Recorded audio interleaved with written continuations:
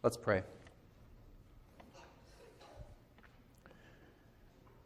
Gracious God, as Jenny has suggested to it, it is a wondrous thing indeed that you became a human being walking among us, sharing our pain and the experiences that we experience, and even began where we began as an infant. And that this infant and this life of Jesus would be such a bright light in the darkness is a wonder to behold. Help us to cultivate imaginations of light in the darkness. In your name we pray. Amen.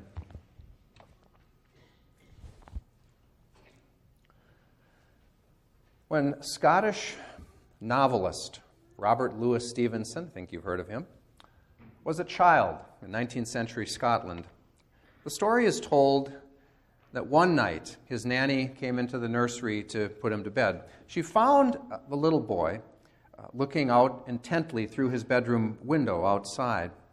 When she called to him, he continued staring out into the darkness. So she went over to ask him what he found so interesting out there. As she peered over his shoulder, she saw the lamplighter walking down the street, lighting street lamps one at a time. And little Robert finally responded, "Look, Nanny, look at that man. He's punching holes in the darkness." It's pretty good, huh? Punching holes in the darkness. Now there's an image for you. There's something about a light shining in the darkness that is so compelling, I think. My favorite part of the Christmas Eve service is always when we sing Silent Night with our lit candles. And when the lights are dimmed in the sanctuary, the candles shine even more brightly, do they not? Or do they punch holes in the darkness? Indeed, they do, even more so as we consider the gift of a baby to this world and the birth of new possibilities, possibilities that indeed dispel darkness of all kinds. In a very different setting, Heidi and I participated last year in a candlelight vigil.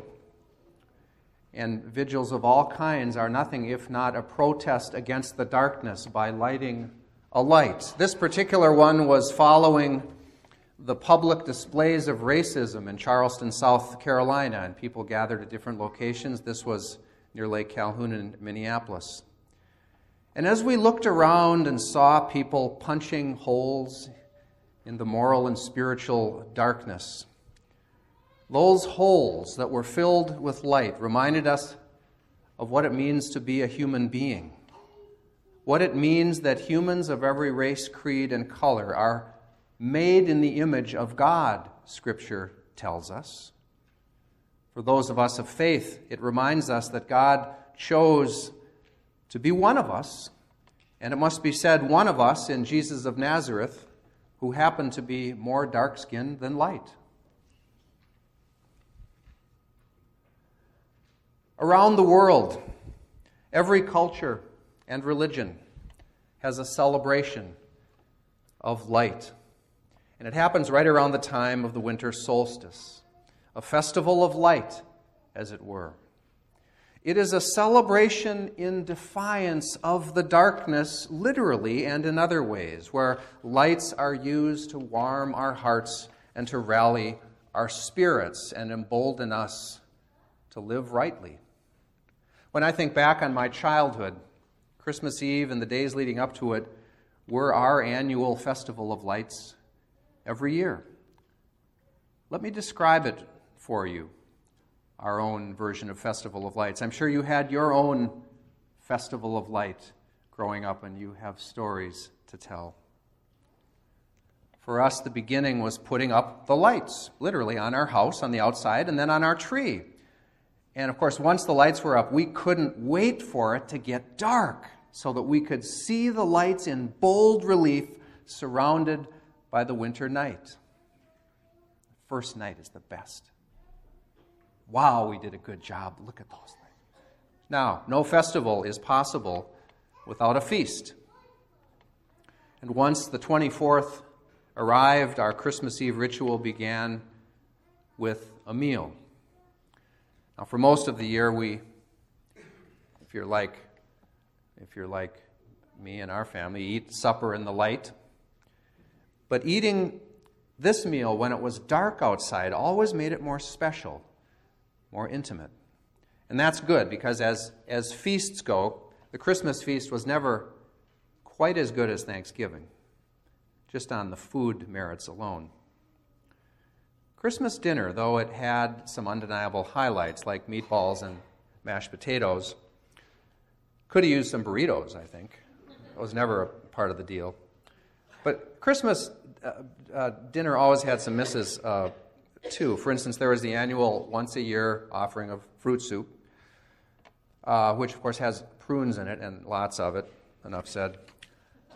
Then there was the dish of cranberries, which my mom was always trying to push on us 3/4 of the way through the meal. I can still hear her say, roughly 3/4 in, "Doesn't anyone want cranberries? There's still plenty left." I used to say to my kid brother, "Yeah, no kidding, there's a lot left. That's because no one's touched them except Dad. I think he feels obligated." Then, of course, there was the lutefisk. Any lutefisk people out here grew up with lutefisk? God bless you.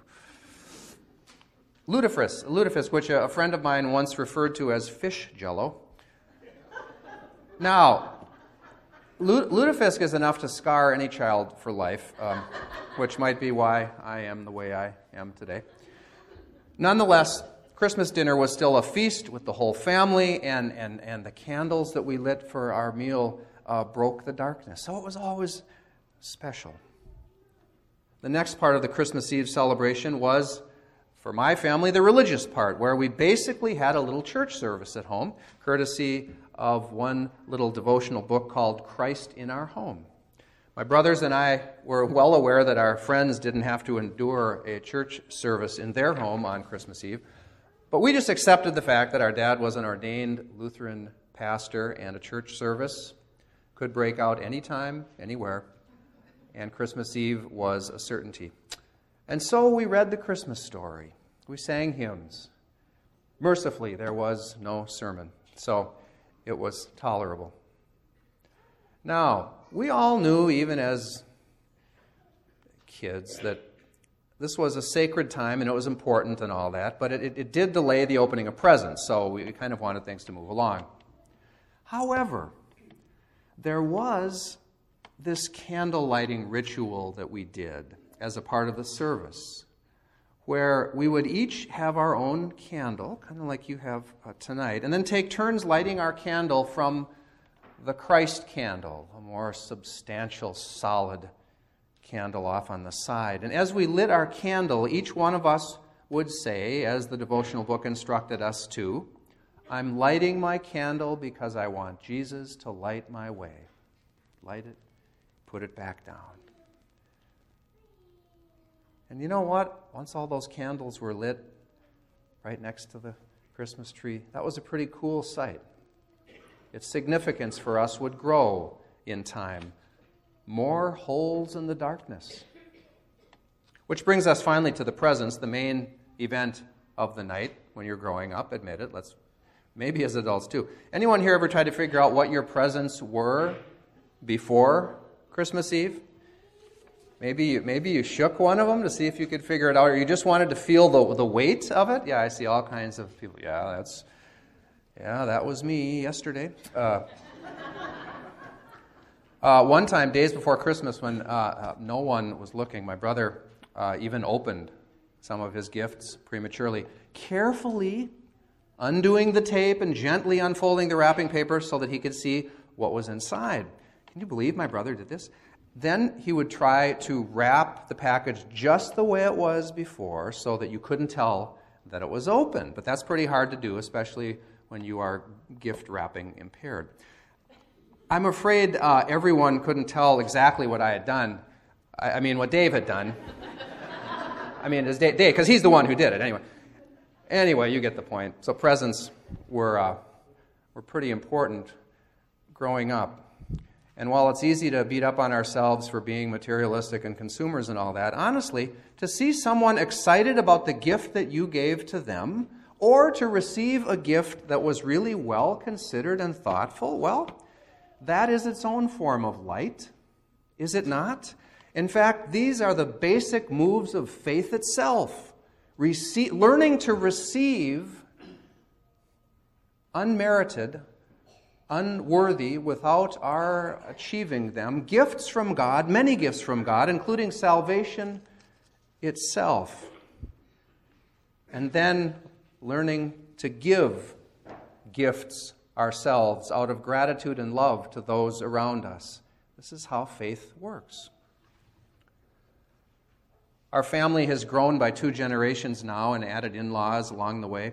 Our expanded family still gets together for Christmas. Just did Saturday night. All 30 to 35 of us who are kind of in the area. And when we do, it has much the same rhythm. Now, we've cut out the lutefisk and the presents to many people. But as time marches on, nothing stands out more than the candlelight service.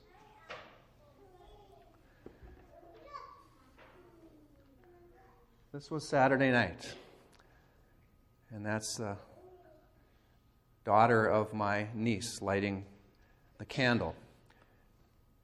There was something else that stood out on Saturday night, unexpectedly. It was me. As I went up to light my candle, my nephew's little girl, Taryn, all of 2 years old, who hasn't seen a lot of me, blurted out, "He doesn't have any hair!"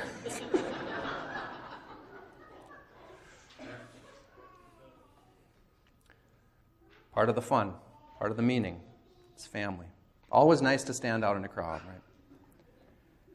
And during the years when we said goodbye to a member of our family, as we have now done on several occasions, the ritual is even more special because as we light that person's candle in their absence, we experience a connection to our loved one through Jesus, Emmanuel, God with us. Light has always played such an important role in the Christmas story. And it started right there, the star in the east. It was the light of a very bright star piercing the night sky that led the wise men to Jesus. It was the bright light from the angels that practically blinded the shepherds as they announced the Savior's birth. In John's Gospel, it says memorably, "A light has come into the world, and the world cannot overcome it."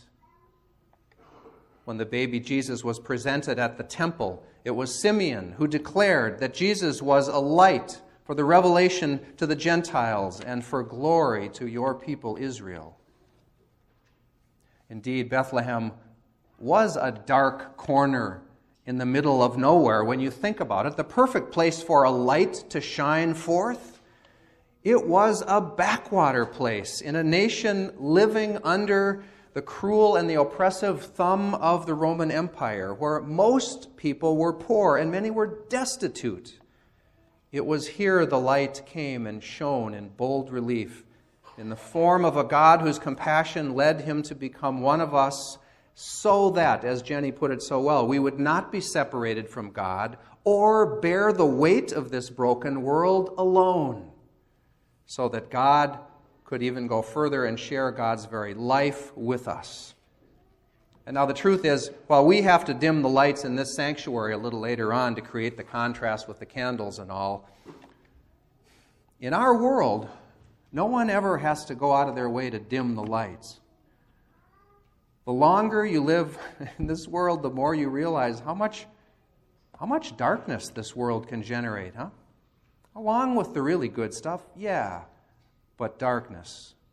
Whether it's personal struggles like loneliness or shame, or whether it's global concerns like racism, economic instability in all of its forms, or armed aggression, which is why light shining in the darkness is even more important Nothing dispels the darkness like God showing up in this world and telling each and every one of us, I am all in with you in this life, in this world. All of you, every one of you, in all of your wonderful diversity, in all of your ups and downs, in all of your joys and despairs, I am with you.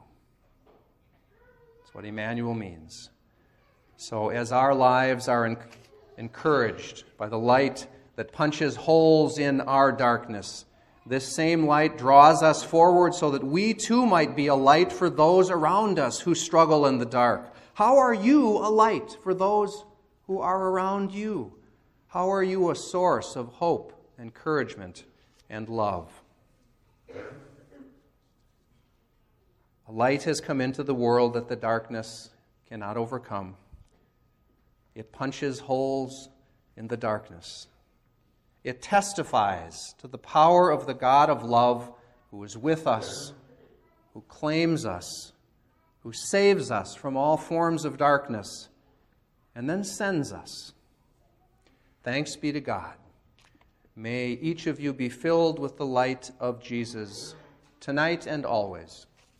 Amen.